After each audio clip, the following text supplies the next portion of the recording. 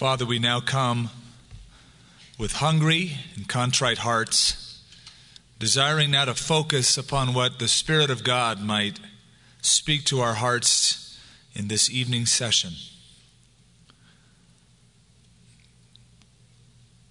Lord, I pray that you would add to our faith. I pray that we would grow in the grace and in the knowledge of our Lord and our Savior, Jesus Christ. We pray, Father, that as we learn about your plan and about your Son, that this knowledge about you would be transformed into knowledge of you personally. That we might know your heart, and that would be reflected in the way we make our choices and live our life. Lord, remind us that Jesus going to the cross means that you own us now, lock, stock, and barrel. The pink slip of our lives has been turned over to you, and you are calling the shots. You are doing the driving. So have your will with us. Have your way with us. And we ask, Lord, that if some have come who have not surrendered, that they would experience the greatest joy of all in surrendering their lives to you. In Jesus' name, amen. Driving home today after third service, I decided to do something I'd never done. I counted road signs with my son. I just wanted to see how many road signs there are in a space of about 6 miles. And I counted not business signs, just road signs. Stop, caution, the lights with directions and so forth, and just the road signs in a space of 6 miles. And some of the signs I only counted once, although there were 2 signs like 40 miles an hour and then one on the median and one on the right side. But I just counted, I figured that's 1 sign. I counted 93 signs. Road signs. If you were to count all of them, it'd be well over 100 in the space of 6 miles. You know, I think there's a business you want to get into is do road signs or orange barrels, one of the two. Some of the road signs were instructive road signs, 40 miles an hour, 45 miles an hour, stop, things like that. Others were prohibitive rather than instructive. No U-turn. Things like that. Other signs were regulatory signs, stoplights, stop, slow, go, the green lights. And then there were those yellow road signs, the road signs of caution. One sign showing an intersection up ahead, another one showing pedestrian crossing or bicycle crossing. One with a fire truck showing that a fire station is coming up. Be cautious, watch out. In case those trucks are pulling out, they have the right of way. The 12th chapter of Luke is like a bunch of yellow road signs strewn together on a pathway. They're signs of caution, warning, beware for the disciples of Jesus Christ in their relationship to God at this stage in their life. A lot of people see chapter 12 as a bunch of teachings strewn together with really no cooperation with each other, no connection to each other. And that may be so, that Luke was just simply pulling out the most, the ones that the Holy Spirit wanted him to write. But I do see a connection. There seems to be several warning signs that are listed together. And the first beware is in verse 1. In the meantime, when an innumerable multitude of people had gathered together so that they trampled one another. You think it's hard coming to church here Sunday morning. He began to say to his disciples, first of all, beware of the leaven of the Pharisees, which is hypocrisy. The disciples were at a very dangerous place in terms of the amount of people and the kinds of people that were following Jesus. They needed to be warned. They needed to be cautious. There were crowds of people following Jesus, not all of them with the best or highest motivations. They were hanging out. They were curious, many of them. Many of them were not interested in truth as much as they were interested in having a felt need met by Jesus. I have a need, I want you to fix it. Jesus was becoming popular. And the danger is that when you have popularity, when the crowds are coming around like they were coming around Jesus, is that you fall into the danger of wanting to please the crowd. Keep them coming back. Hey, this is exciting to have so many thousands of people following us around Galilee and Jerusalem. Therefore, let's do whatever we can and keep these crowds coming. Also, there were Pharisees, scribes, enemies of Jesus Christ among the crowd. They were also sensing the popularity of Jesus, but they were jealous. They saw that the rope of authority, the grip that they once had upon the people, was less and less for them and more for Jesus. The people would follow and look to Jesus more than the designated rulers. And this really bothered these rulers. They wanted to kill Jesus. They wanted to trap him. They were plotting against Jesus to do away with him. So there was the danger of being afraid of another portion of the crowd. Better watch what I say and watch what I do, because they may not like it. And again, it goes back to what we mentioned this morning. The fear of man brings a snare. The snare because of the popularity, or the snare because of the enemies capitulating to the whims of the crowd. And so there's a list of warning signs. First of all, beware of leaven.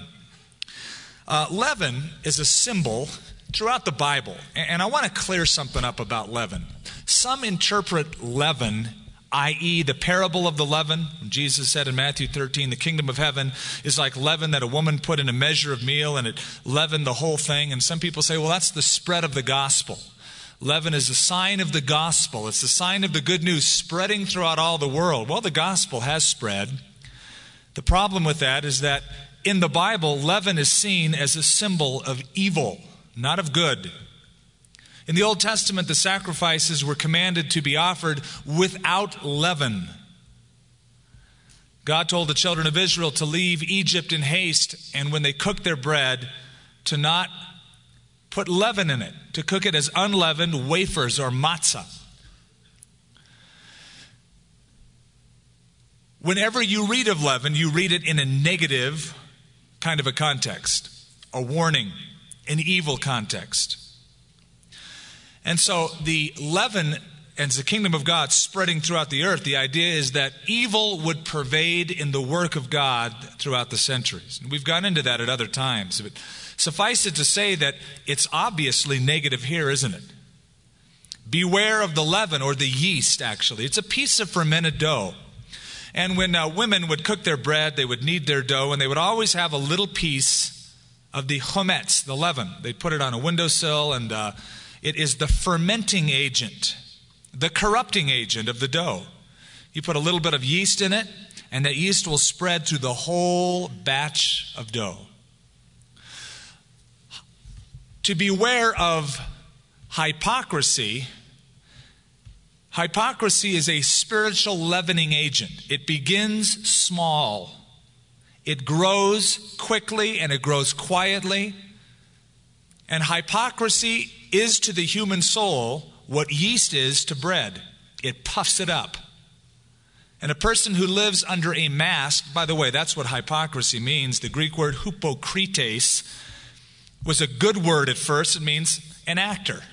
If a guy won an Academy Award, if you lived in the ancient times, it would be Hypocrite of the Year. That was a good designation back then. You'd go to a Greek play and go, man, those were good hypocrites tonight. What you mean by that is they wore the mask well. They played the part. They convinced you that they were that character. They played such a convincing role. They wore the mask so well, they were a good actor. They were a hypocrite. Now, it came to mean something evil. Somebody who wears a mask because he's hiding or she's hiding who he or she really is. Spiritual hypocrisy is the worst, right? Because it's the kind of a person who will do anything to make other people think that he or she is more spiritual than they really are. Just to get the reputation. Reputation is more important to that person than character, what that person really is. I don't want you to know who I really am, so I'll put on this mask so you think I'm a certain person. When it comes to coming to church, it's interesting the masks we wear. I've even had a couple who have admitted, they said, man, I remember in our marriage, we'd fight all the way to church. Something miraculous happened as soon as we drove into the church parking lot, this amazing transformation. My, how church parking lots have been used by God to transform lives. Get out of the car and all of a sudden you put a big smile, plaster it on and walk to the door. Hey, God bless you, brother. Arm in arm. Thinking inside, I'm going to punch you out when we get home. How are you guys doing? Oh, great. Praise God, wonderful. Oh, we love each other.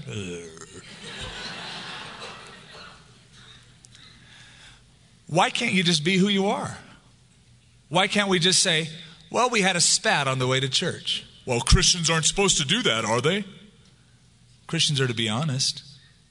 Wouldn't it be wonderful if we could just come and fellowship and be who we are and say, having a bad day? Instead of people walking up to you and say, smile, man. Why? Should you always smile? What if it's not really in your heart? What if you're plagued by something? What if you're bothered? What if you need an encouraging word? Better to just be honest and receive the healing and the help from the body of Christ. Beware. First yellow signal of the leaven of the Pharisees, which is wearing the mask or hypocrisy. For there is nothing covered, the idea of the mask, covering the face. For in the ancient times, they would have a thin material put on a stick, typically for the Greek dramas, and it was just a little covering over the face. Some of them had smiles, some of them had sad faces. Didn't matter what face you wore behind it, the mask would cover it up. But after the show, the mask comes off, and you see who that person really is, and you can say, hey, fine job you did tonight. But now you're dealing with the real individual, not the mask anymore. For there is nothing covered that will not be revealed, nor hidden that will not be known. Therefore, whatever you have spoken in the dark will be heard in the light. And what you have spoken in the ear, in inner rooms, will be proclaimed on the housetops. The temptation to gain the popularity of the crowds or to avoid the scorn of the enemies is the same leaven, the same problem that the Pharisees had, and Jesus is warning his disciples about that. Now, it's tempting to get people to like us at any cost, to do whatever we can to be accepted by them. And so many of us are afraid to really be real with people because we think, well, they won't like the real me. And so we have this super ego, this ideal self. This is who I want people to think I am. This is what I really think I am underneath. And so I'm going to project that. Instead of just being who I am, I'm afraid that people will reject me if they find out who I really am, so I'll be somebody else or something else. We want to be accepted rather than be real. There's a children's book, I gave it to my son, and I've loved it, called The Velveteen Rabbit. There's a little section in The Velveteen Rabbit where the skin horse, if you've ever read the book, and the rabbit are having a conversation. The skin horse had lived longer in the nursery than any of the others. He was so old that his brown coat was bald in patches and showed the seams underneath. And most of the hairs in his tail had been pulled out to string bead necklaces. He was wise, for he had seen a long succession of mechanical toys arrive to boast and swagger, and by break their mainsprings and pass away. And he knew that they were only toys and would never turn into anything else. For nursery magic is a very strange and wonderful thing, and only those playthings that are old and wise and experienced like the skin horse understand all about it. "What is real?" asked the rabbit one day when they were lying side by side near the nursery fender before Nana came in to tidy the room. "Does it mean having things that buzz inside of you and stick out?" "Real isn't how you are made," said the skin horse. "It's a thing that happens to you when a child loves you for a long, long time. Not just to play with, but, really loves you. Then you become real." "Does it hurt?" asked the rabbit. "Sometimes," said the skin horse, for he was always truthful. "When you are real, you don't mind being hurt." "Does it happen all at once, like being wound up?" asked the rabbit, "or bit by bit?" "Oh, it doesn't happen all at once," said the skin horse. "You become. It takes a long time. That's why it doesn't often happen to people who break easily, or have sharp edges, or have to be carefully kept. Generally, by the time you are real, most of your hair has been loved off. Your eyes drop out and get loose in the joints, and you get very shabby. But these things don't matter at all, because once you are real, you can't be ugly except to the people who don't understand." Isn't that beautiful? Once you're real, you can't be ugly except to those who don't understand. Dropping the masks, being who you are, being accepted for who you are. That's what the body of Christ is all about. But now the temptation that these disciples are facing with the enemies and with the crowd who are there for the wrong motivations. "And I say to you," verse 4, "I say to you, my friends." Don't you love that about Jesus? He didn't say, "I say to you, my subjects, my servants," though we are his servants, we are his subjects. He is the Lord and he is the master of all. But Jesus delighted in calling us friends. He even said to his disciples, "From here on out, I'm not going to call you servants, I'm going to call you my friends." "Do not be afraid of those who kill the body and after that have no more that they can do, but I will show you whom you should fear. Fear him who after he has killed has power to cast into hell. Yes, I say to you, fear him. Are not 5 sparrows sold for 2 copper coins? And not one of them is forgotten before God, but the very hairs of your head are all numbered. Do not fear, therefore, you are of more value than the sparrows." The word fear is mentioned 5 times here, and I think that there is a relationship between hypocrisy and fear. The cause of hypocrisy is the fear of men. We're afraid of what they're going to think of us. We're afraid of what they're going to do to us. So we want to guard at all costs because we are afraid of the people, if we'll be accepted or rejected by them. We live in perpetual fear because we feel like we're being judged by the people around us. And we might be, but you can't live under that. "I will show you whom you should fear. Fear him who after he is killed has power to cast into hell. Yes, I say to you, fear him." Now the Bible says the fear of God is what? The beginning of wisdom and the beginning of knowledge. It says that twice in the Old Testament.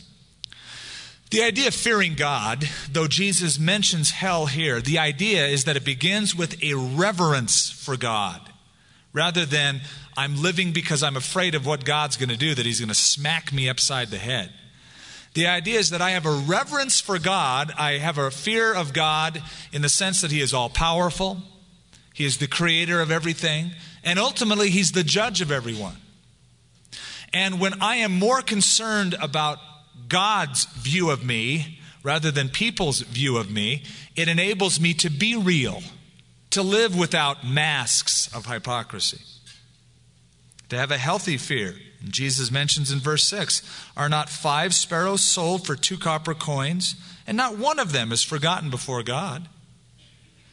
But the very hairs of your head are all numbered." He's talking about this love that God has for you and that we should have a reverence for him.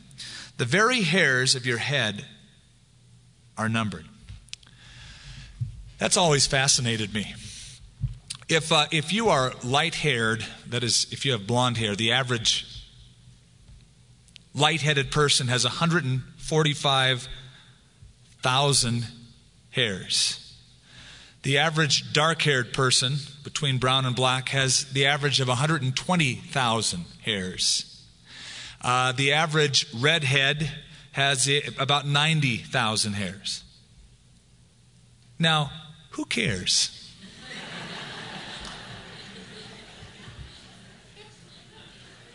Not only that, not only is God detailed, the idea is Jesus is showing how meticulously concerned God is for his children.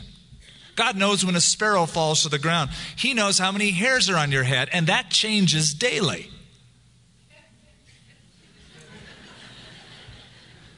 Put a brush through your hair tonight when you get home. It's going to change. Now imagine having somebody tabulate that. God knows instantly. Boom. Now, for some, it's easy. It's like 1 or 20. Some have 180,000. It's real thick. But God is concerned.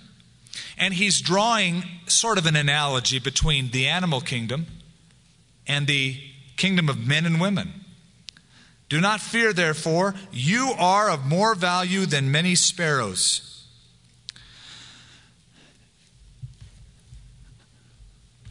Now, in our world, that's changing. The emphasis today is to devalue human life and to place more value on animal life. $5,000 fine in Maryland for anyone who threatens the life of an American eagle. $5,000 fine. It is illegal in our country to ship pregnant lobsters to the market. In Massachusetts, the use of goldfish for contests where they give away little goldfish if you won a little prize is outlawed. That little goldfish has feelings. It has rights. But, law was passed. 47 senators passed a law, agreed on the law that dogs should not be used for certain kinds of experimentation. Hey, listen, I'm all for the kind treatment of animals. But when you have people picketing in New York City, save the whales, save the turtles, save the goldfish, and yet the very same people are advocating abortion of the human fetus on demand, we're whack-hammer. We've got it all backwards. We're devaluing human life like Hinduism has done in India, and we're elevating animal life. In India, a friend of mine was in India, and he talked to the bus driver who had to make a choice as he was driving down the road. There was a cow and there was a human being.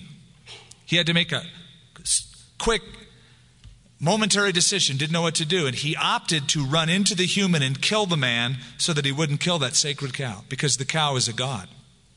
You're expendable. That's what false religion has done to an entire nation.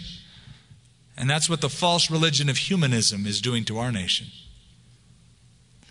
But in God's eyes, you are of more value than any animal. You have an eternal soul. And where you spend eternity is important to God. And you might feel tonight like nobody cares about you. And it might be that in this world, nobody really does care about you, but God cares about you in a detailed way. He sent his son to die for you, and he knows how many hairs you have in your head. He knows everything about you, and he cares for you, and you are valuable to him. It might be that you have no friend in the world, but you've got a friend who sticks closer than a brother, and he'll never let you down. He'll always be there. Also, I say to you, whoever confesses me before men, him the Son of Man will also confess before the angels of God. But he who denies me before men will be denied before the angels of God. Now, I think that you could tie that into what Jesus said about hypocrisy. When you confess God publicly, it is much harder to be the hypocrite, because now you're publicly accountable. If you hide it, nobody knows, hey, get away with whatever. But when you announce, I'm a Christian, I love God, I'm going to follow Jesus, I'm devoted to him, then you're held accountable. And the knowledge that God approves me and Jesus confesses me before the Father, when I realize that, overshadows my worry about what somebody else thinks about me. Hey, God approves me. I'm confessed before the very throne of heaven. So you don't like me? Who cares? You might be rejected on earth, but accepted in heaven. And anyone who speaks a word against the Son of Man, it will be forgiven him, but to him who blasphemes against the Holy Spirit, it will not be forgiven. Now, when they bring you to the synagogues and magistrates and authorities, do not worry about what you should answer or what you should say, for the Holy Spirit will teach you in that very hour what you ought to say. Then one from the crowd said to him, Jesus is in the middle of teaching his disciples. There's somebody in the crowd. He's probably got not only disciples, but a whole lot of interested people for different reasons there. He said to him, Teacher, tell my brother to divide the inheritance with me. But he said to him, Man, who made me a judge or an arbitrator over you? You might label this now caution sign number 2. Beware of covetousness. Because notice what Jesus says in the next verse. Take heed and beware of covetousness, for one's life does not consist in the abundance of the things that he possesses. It was common that if you had an unsettled dispute, you'd find a rabbi that was kind of famous and you'd bring your case before him and he would settle the dispute. Jesus has an interesting comeback. First of all, the guy interrupted something Jesus is teaching to his disciples. Secondly, his request is selfish. And Jesus' response is, hey man, who made me to be the judge, the arbiter, the arbitrator in this case over you? And then he announced to the whole crowd, beware of covetousness. Here's a good example. Here's another thing to be aware of. Why did Jesus answer him this way? Because the real issue was greed. The issue wasn't, Lord, will you save me? It's, Lord, will you serve me? I want to use you, Jesus, to get something that I need, that I perceive that I need. So do this for me, will you? You know, there's a lot of people that look at God that way. God is a means to their end. Oh, God, oh, good, Jesus. So I'll just lay a hold of something and claim it real strongly in Jesus' name. I claim all the wealth. I claim the big house. I claim the new car. They're using God for their own self-aggrandizement. And Jesus just said, he just kind of, instead of trying to settle the issue, he realized that you can never settle the issue when it's for selfish reasons, when it's for greedy reasons. Now, in counseling sessions, there are some times where we can't really counsel a person because the person has come in under pretense. They've come in saying, hey, we want you to tell us, whatever we need to hear. And I will often ask a person, especially if it's a dispute, if it's a marital dispute, a husband or wife come in and they're interested about sometimes the loopholes of marriage. Can I get a divorce? And I'll often ask them, I have a preliminary question. The question is this: when you find out in our time together, when you find out whatever it is that is God's will for your life in this given situation, whatever it is, and I'm not going to tell you right now what it is, but when you find out and that is revealed to you, are you willing to obey at any cost? Their answer determines how long that counseling session will go on. If they say, well, it depends, I'll say, well, then we're done. God bless you. If they say, yes, whatever it takes, I'll obey, I say, then we've got room to work. Let's find out what it is. Let's search the scriptures. Let me hear about your case. This was sort of an unsolvable case. Teacher, tell my brother. Well, what if the problem's with you, pal? Tell my brother to divide the inheritance with me. He wanted Jesus to serve him rather than to save him. He said, take heed and beware. This is caution sign number 2. Beware of covetousness, for one's life does not consist in the abundance of the things he possesses. And he spoke to them a parable, saying, the ground of a certain rich man yielded plentifully, and he thought within himself, saying, what shall I do, since I have no room to store my crops? So he said, I will do this. I will pull down my barns and build greater. And there I will store all my crops and my goods. And I will say to my soul, soul, you have many goods laid up for many years. Never heard of somebody talking to themselves that way. You know, self. Take your ease, eat, drink, and be merry. But God said to him, you fool, this night your soul will be required of you. Then whose will those things be that you have provided? So is he who lays up treasure for himself and is not rich toward God. The Romans used to have a saying that money was like ocean water. The more you drink, the thirstier you get. The idea here is not money. The idea here is the desire for it, covetousness. Now let's settle an issue. I have heard this text out of Timothy misquoted. Money is the root of all evil. Have you ever heard that? It's a lie. It's not. And that's not what the Bible says.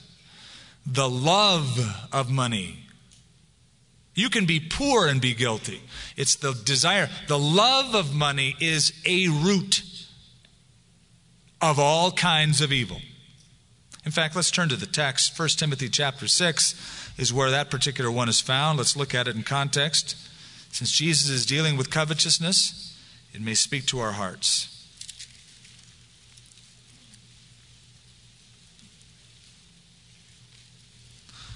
Let's pick it up around verse 3. If anyone teaches otherwise and does not consent to wholesome words, even the words of our Lord Jesus Christ, and that's what we've been reading, and to the doctrine which is according to godliness, he is proud, knowing nothing, but is obsessed with disputes and arguments over words, from which come envy, strife, reviling, evil, suspicions, useless wranglings of men, of corrupt minds and destitute of the truth, who suppose that godliness is a means of gain. The holier I'll get, the richer I'll get. From such withdraw yourself. Don't even fellowship with such. But godliness with contentment is great gain. Why? Because we brought nothing into this world, and it's certain that we can carry nothing out. That's the balance of wisdom, is it not? Have you ever seen a hearse hauling a U-Haul trailer as if to take it with him? Make sure that when I die, you bury me in my car with all my jewels and watches and things. Why? You're not going to enjoy them. We came in naked. We're going to leave with nothing. And having food and clothing, with these we shall be content. Now notice. But those who desire to be rich fall into temptation and a snare, and into many foolish and harmful lusts, which drown men in destruction and perdition. This notion that God loves the poor and hates the rich is erroneous, it is fallacious, it is wrong. It's not the rich. It's a person who is covetous. And the idea in Greek, by the way, is stretching yourself out to grab something at all costs. Pleonexia is the word. To stretch yourself out to do anything because you are not satisfied with your lot. There's got to be something more. If I only had, and I'll do anything I can to get it. That's covetousness. For the love of money, verse 10, is a root of all kinds of evil, for which some have strayed from the faith in their greediness and pierced themselves through with many sorrows. Now look at the Bible. There were many people who were very wealthy and godly. Job owned more than anybody else in his region at his time, and God bragged that he was the godliest guy running around the landscape. Abraham was very rich, had many servants, he had his own army, stretched out all over the land. David, Solomon, Barnabas, Lydia, to name a few. Very wealthy, very godly, for the most part. There are perils, however. Number one peril, riches can choke the seed of the Word of God. Jesus said that. He said, beware, watch out for that. It can choke out the Word of God. Secondly, rich people can become self-sufficient. They can start thinking, hey, I don't need to trust as much. When I get into a jam, all I have to do is get into the bank account. I'll bail myself out of this one.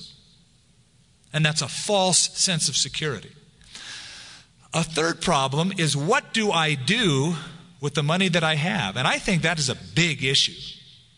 I think that's a tough issue. I got to tell you, the people that I have known that have the most wealth usually have the most complicated lives. And it kind of leads to a fourth peril that rich people have. Who really are your friends? When people say, hey, bro. Why are they saying it? Why are they being so nice? Do they really love you? It's the dilemma of the rich man who gets married. Is she marrying him for his money or because she really loves him? Guys that have won lotteries, by the way, have had that problem. They have been abused and used by people who seemingly loved them, but it was a feigned love. They were used to achieve somebody else's goals. Turn with me to Ephesians chapter 5.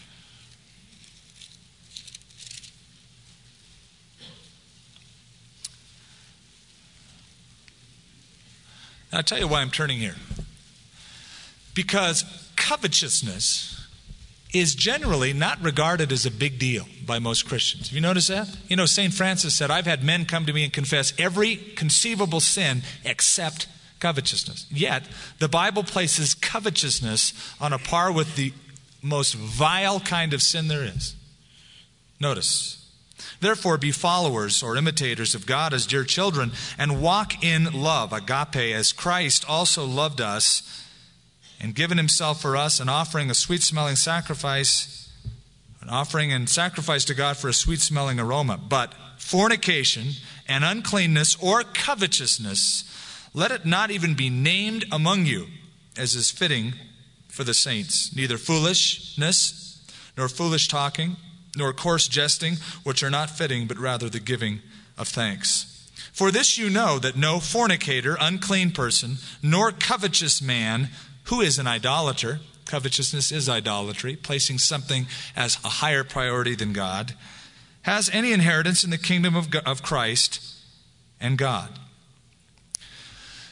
You live in a country filled with the allurements of the media. And folks, understand that the boys on Madison Avenue and in Hollywood, boys and gals in those executive positions, work hard, lose sleep to make you unsatisfied. That's their job. They are paid, and they're paid big bucks to make you feel like you are left out unless you have that latest cut of blue jeans, that latest product. And they, with their slick advertising that you watch, make you feel like, man, I'm left out. I got to spend the money. I got to get that to be somebody. Now, start watching for it. When you watch commercials on television, watch with sensitive eyes and ears. And I tell you what I advocate, talk back to the TV. When they invade your house and they say, you need this, you need that, you can be someone, talk back to the TV. Say, that's bunk. Who are you kidding? I don't believe that. I don't need that. You need to hear some different messages, and if nobody else is going to give them to you, you might as well yell it back to the TV. The balance I have found is in Proverbs chapter 30, verses 7 through 9. Let me tell you what it says. You can turn to it if you like. You can write it down and read it for later.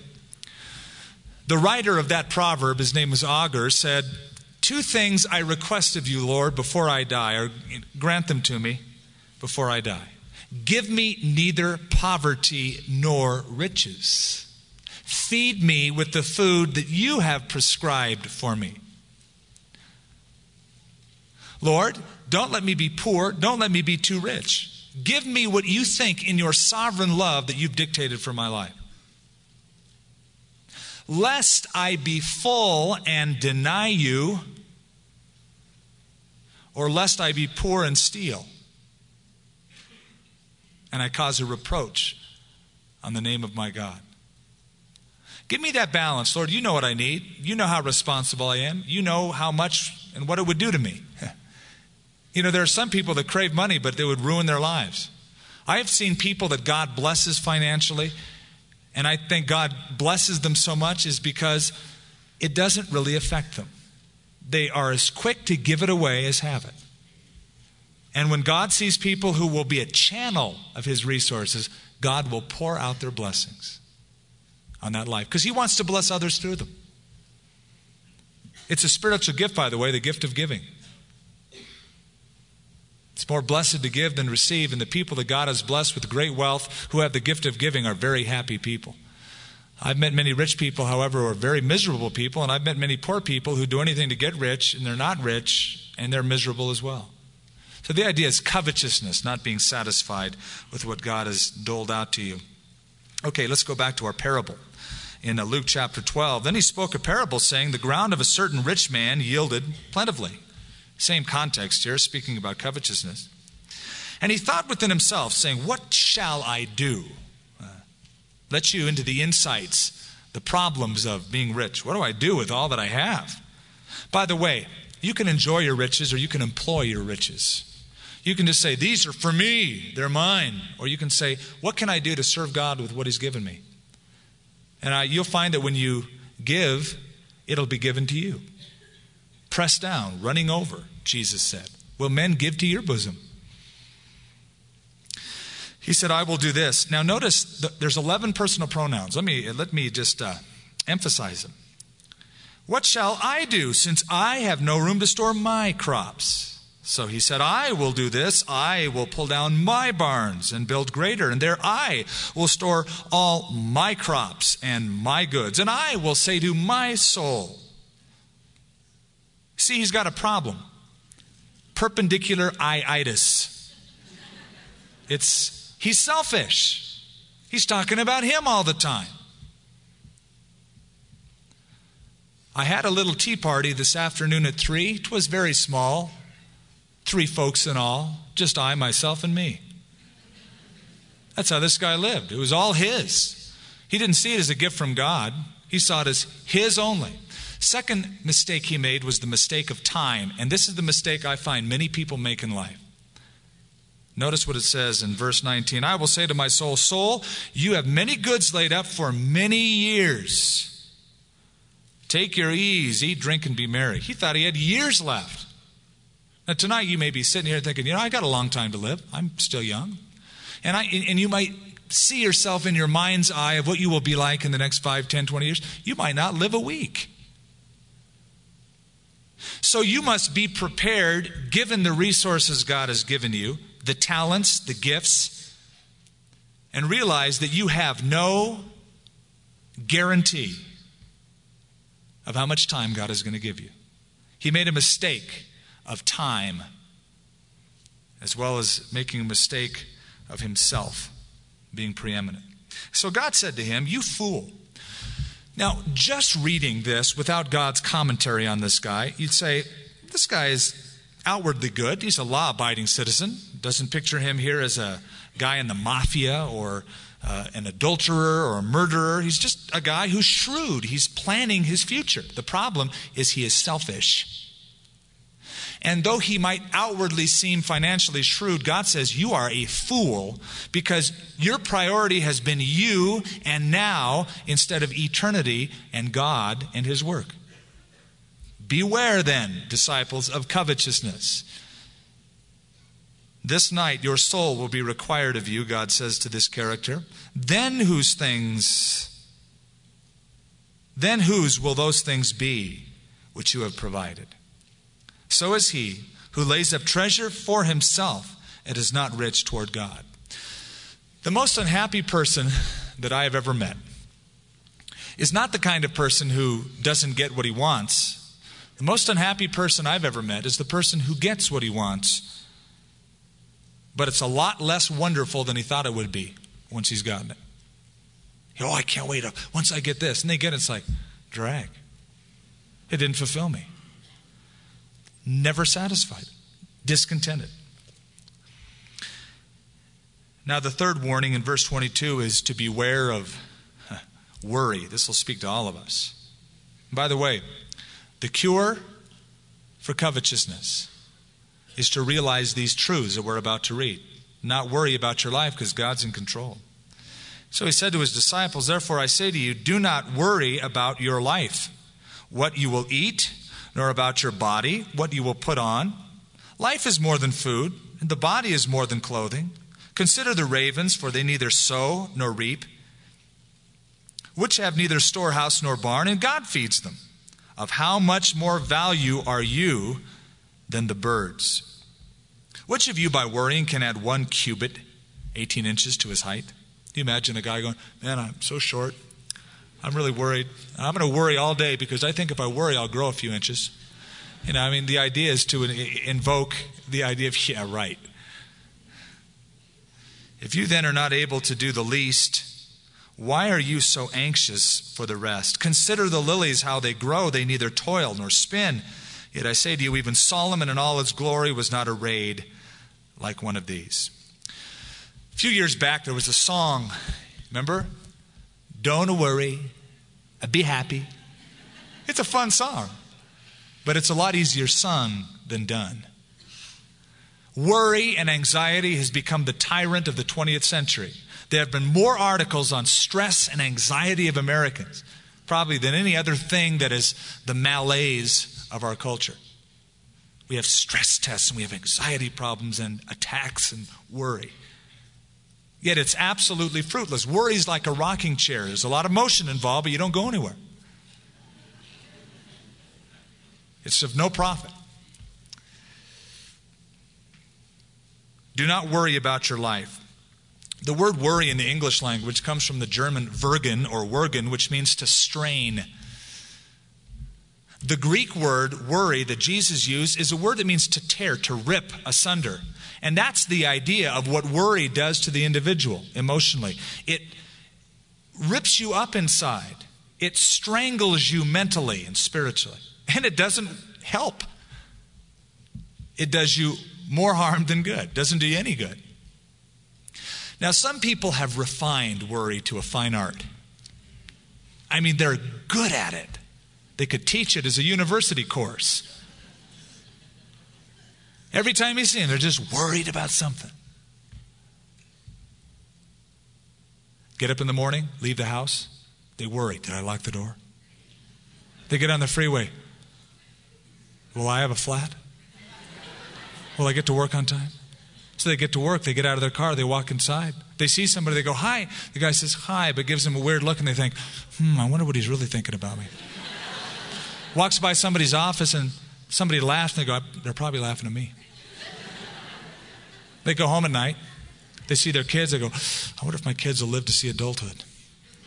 And if they do, will they be rebellious? What will they be like? Every single thing.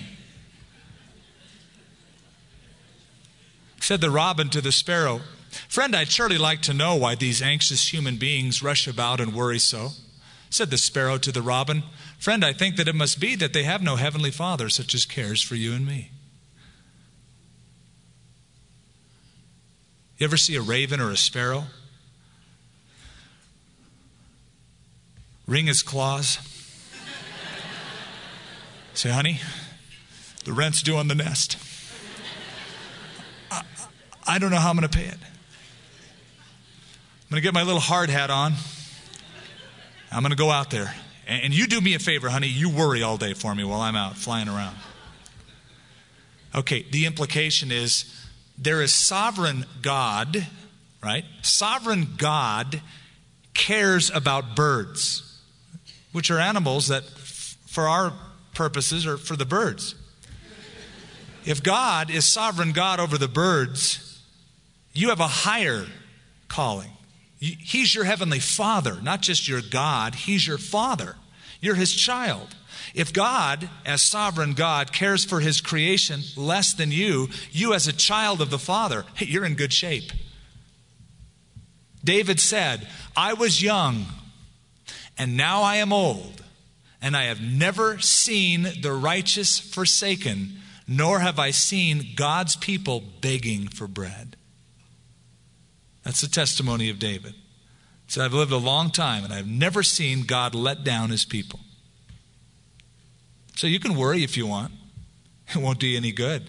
And isn't it a bad testimony of the God that takes care of you? To worry about what's going to happen? Jesus uses birds as an example, flowers as an example. If then God so clothes the grass, which today is in the field and tomorrow is thrown into the oven. Grass was used as a common kindling for the bread that was baked in Israel. It still is in many places. How much more will he clothe you, O you of little faith? I've been on the mountainside around Galilee where Jesus spoke these words. And there are these little flowers, and if you examine them closely, they're beautiful. They just clothe as a carpet the hillsides after the rains. And it's, you go there around February, March, it's trick. It's beautiful.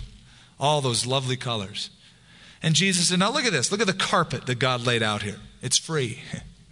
But it's going to be fuel tomorrow. Now, if God can do this to a little plot of ground that is a nondescript, non-important piece of ground that nobody's using as tillable soil, it's just the land, how much more will God take care of you? O you of little faith. And do not seek what you should eat, nor what you should drink, nor have an anxious mind. For all these things, the nations, Hagoyim would be the Hebrew term, the Gentiles, the nations of the world seek after, and your Father knows that you need these things, but seek the kingdom of God, and all these things shall be added to you. Here's the deal. It's a simple deal. God is saying, look, I'll make it easy for you. You don't have to worry and fret. You have to be responsible. You have to cooperate. I mean, you got to go look for a job. You just don't sit around. A bird doesn't sit in his nest and just open his beak and expect worms to plop in. I mean, he goes out. The idea is he didn't worry about it. So you need to cooperate, but you don't need to worry and seek as the goal in your life to build up your own kingdom. God's saying, here's the deal. If you just, as a priority, seek the spreading of my kingdom, I'll take care of you. You seek first the kingdom instead of everything else, and I'll take care of everything else. You can have a single focus, and all the other stuff I'll cover for you. Do not fear, little flock, for it is your Father's good pleasure to give you the kingdom. Now, if God's going to give you his kingdom, he's going to take care of you till you get there. Sell what you have, give alms, provide yourselves money bags, which do not grow old, a treasure in heavens that does not fail, where no thief approaches nor moth destroys. For where your treasure is, there will your heart be also. Now the fourth warning sign, the big yellow sign on the road, is beginning in verse 35, and that's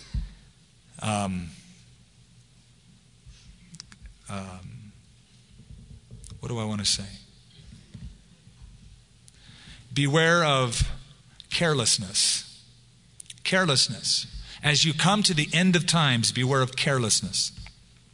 Let your waist be girded. You know what that means? You have a tunic around your waist with a belt, and you're clothed.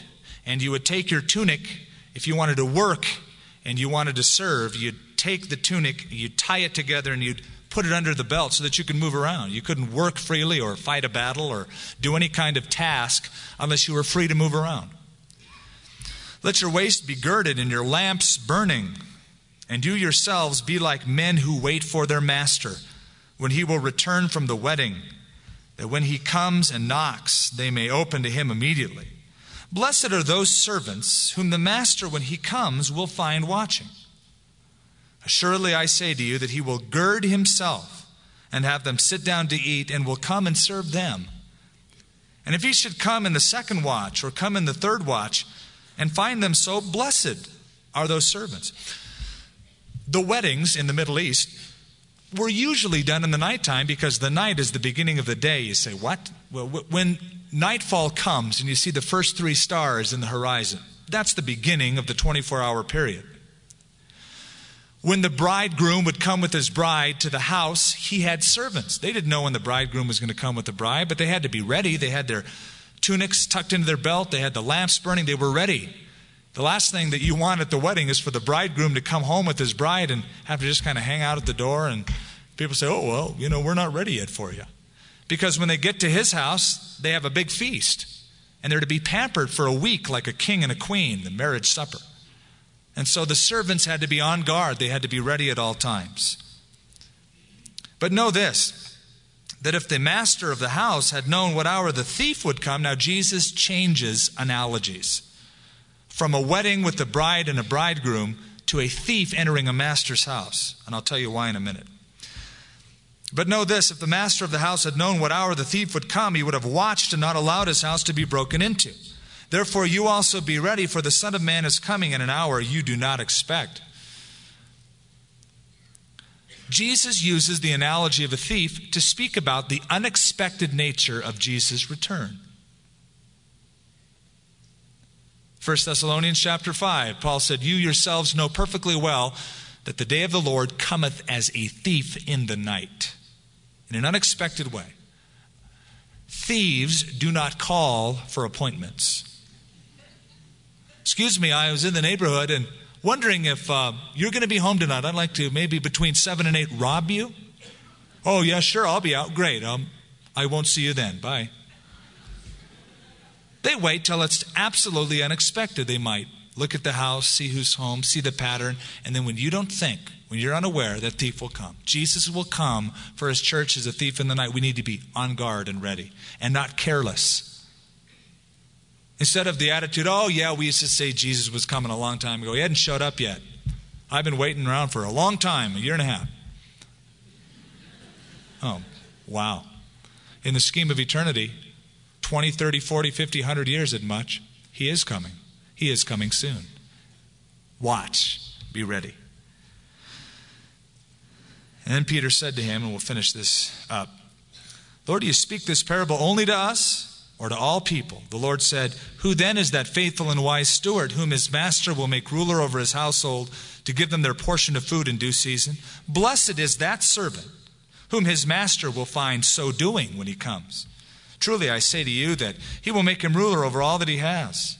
But if that servant says in his heart, my master is delaying his coming, and begins to beat the men servants and the maid servants, to eat and drink and be drunk, the master of that servant will come on a day when he is not looking for him, and an hour when he is not aware, and will cut him in two and appoint his portion with the unbelievers. And that servant who knew his master's will and did not prepare himself or do according to his will be beaten with many stripes.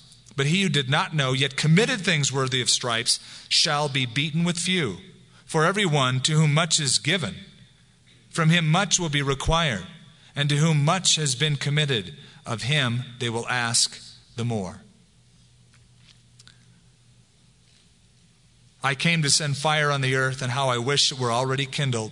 I have a baptism to be baptized with, and how distressed I am till it's accomplished. Do you suppose that I came to bring peace on earth? I tell you, not at all, but rather division.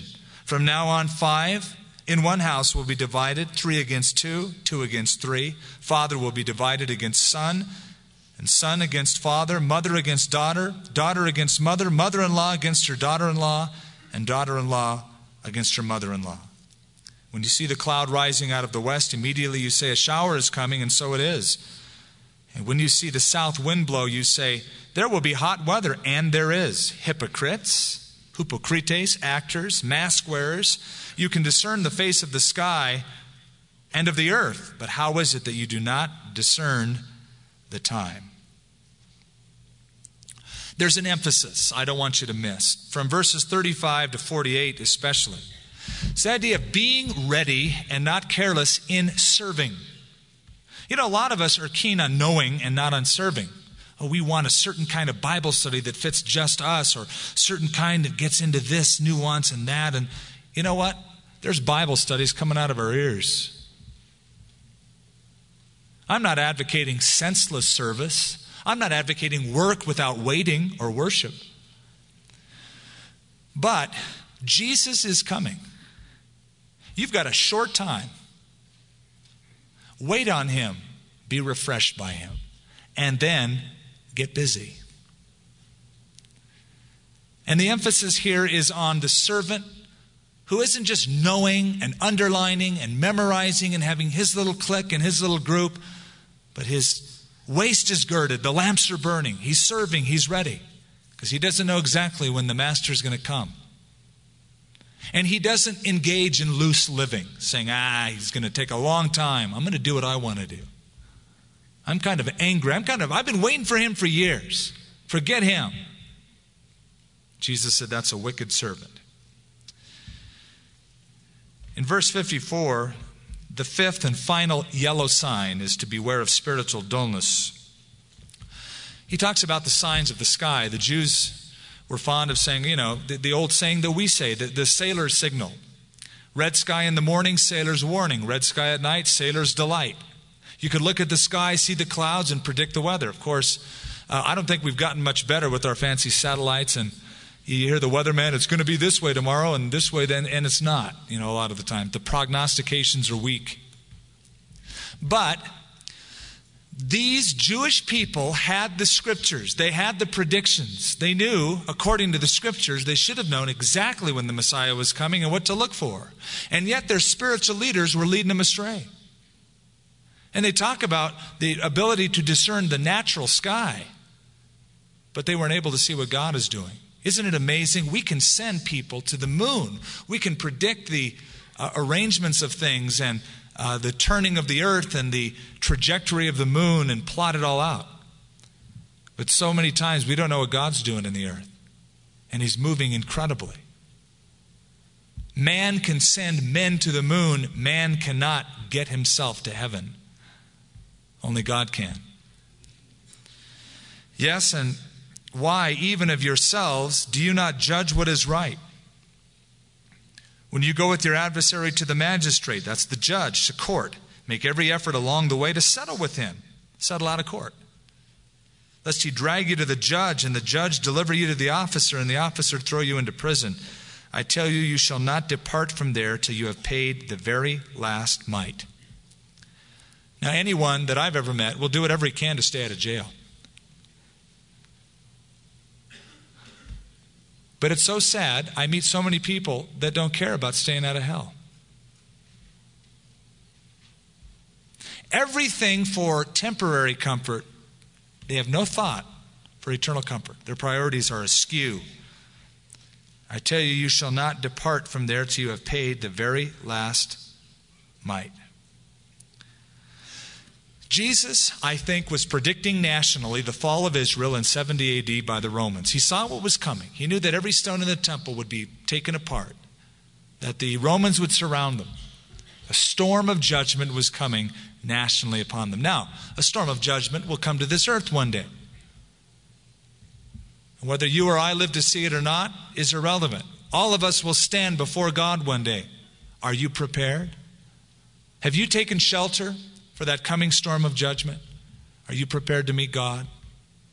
If not, then you're like that guy in the parable. He's thinking about his crops, his barns, his this, his future, his college, his car, instead of his soul. And you might be wise for a moment, but a fool for eternity. It's not worth it. That's why God called this person a fool. Others on Wall Street would say, he's wise. God said, he's a fool. Are you a fool spiritually? Why remain one? Make a wise choice. It was Indiana Jones, the last film that they made. When they were in the cave and they were looking for the Holy Grail. And listen, I went to the movie that time for all the deep spiritual insights that I could get. And there were all of these cups, these chalices, some of you may remember. There was the fancy one. There was the earthen one, the very simple one. And the first guy grabbed the fanciest chalice he could find, adorned with jewels, thinking, this is what the Son of God would have taken to drink out of. Speaks of royalty. And he drank it, and he melted. Remember, melted completely. And the guy who was keeping the grail said, he chose poorly. Understatement of the film. And then, of course, Indiana Jones saw the humble earthenware chalice. He said, no, Jesus, being from Nazareth, being a man of the people, would have chosen this simple vessel.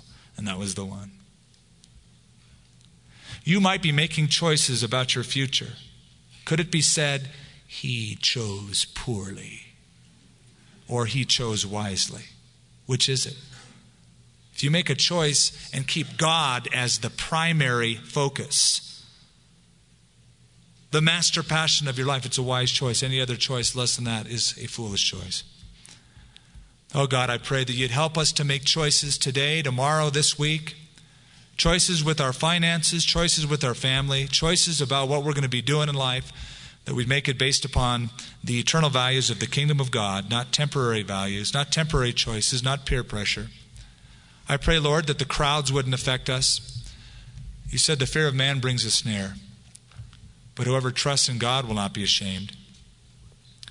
Oh God, give us your strength, we pray, to make wise, godly, eternal choices that please you, because one day our soul will be in one of two places. You've said that. So tonight, Lord, I pray for those of us who are believers that we would be responsible in the time in which we live, that we would, as we go down the road of life, see those yellow signs and take notice of them and beware and read them into our lives. Not make the wrong turn, not make the wrong choice. Then I pray, Father, for those who are not yet believers, that they would do anything to stay out of the eternal pit. And thank you, Lord, that you've given us the one and only provision for that, the death of Jesus Christ upon Calvary's cross, that the blood of Jesus Christ can cleanse a man from all sin.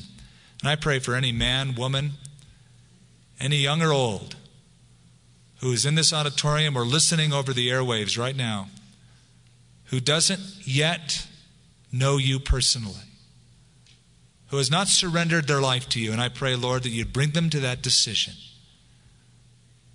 And as you're in a time of meditation and contemplation, and you're here tonight, if you would realize and admit that you're apart from God, but you would like to know that you are saved and forgiven, and you'd like to surrender your life to Jesus Christ tonight.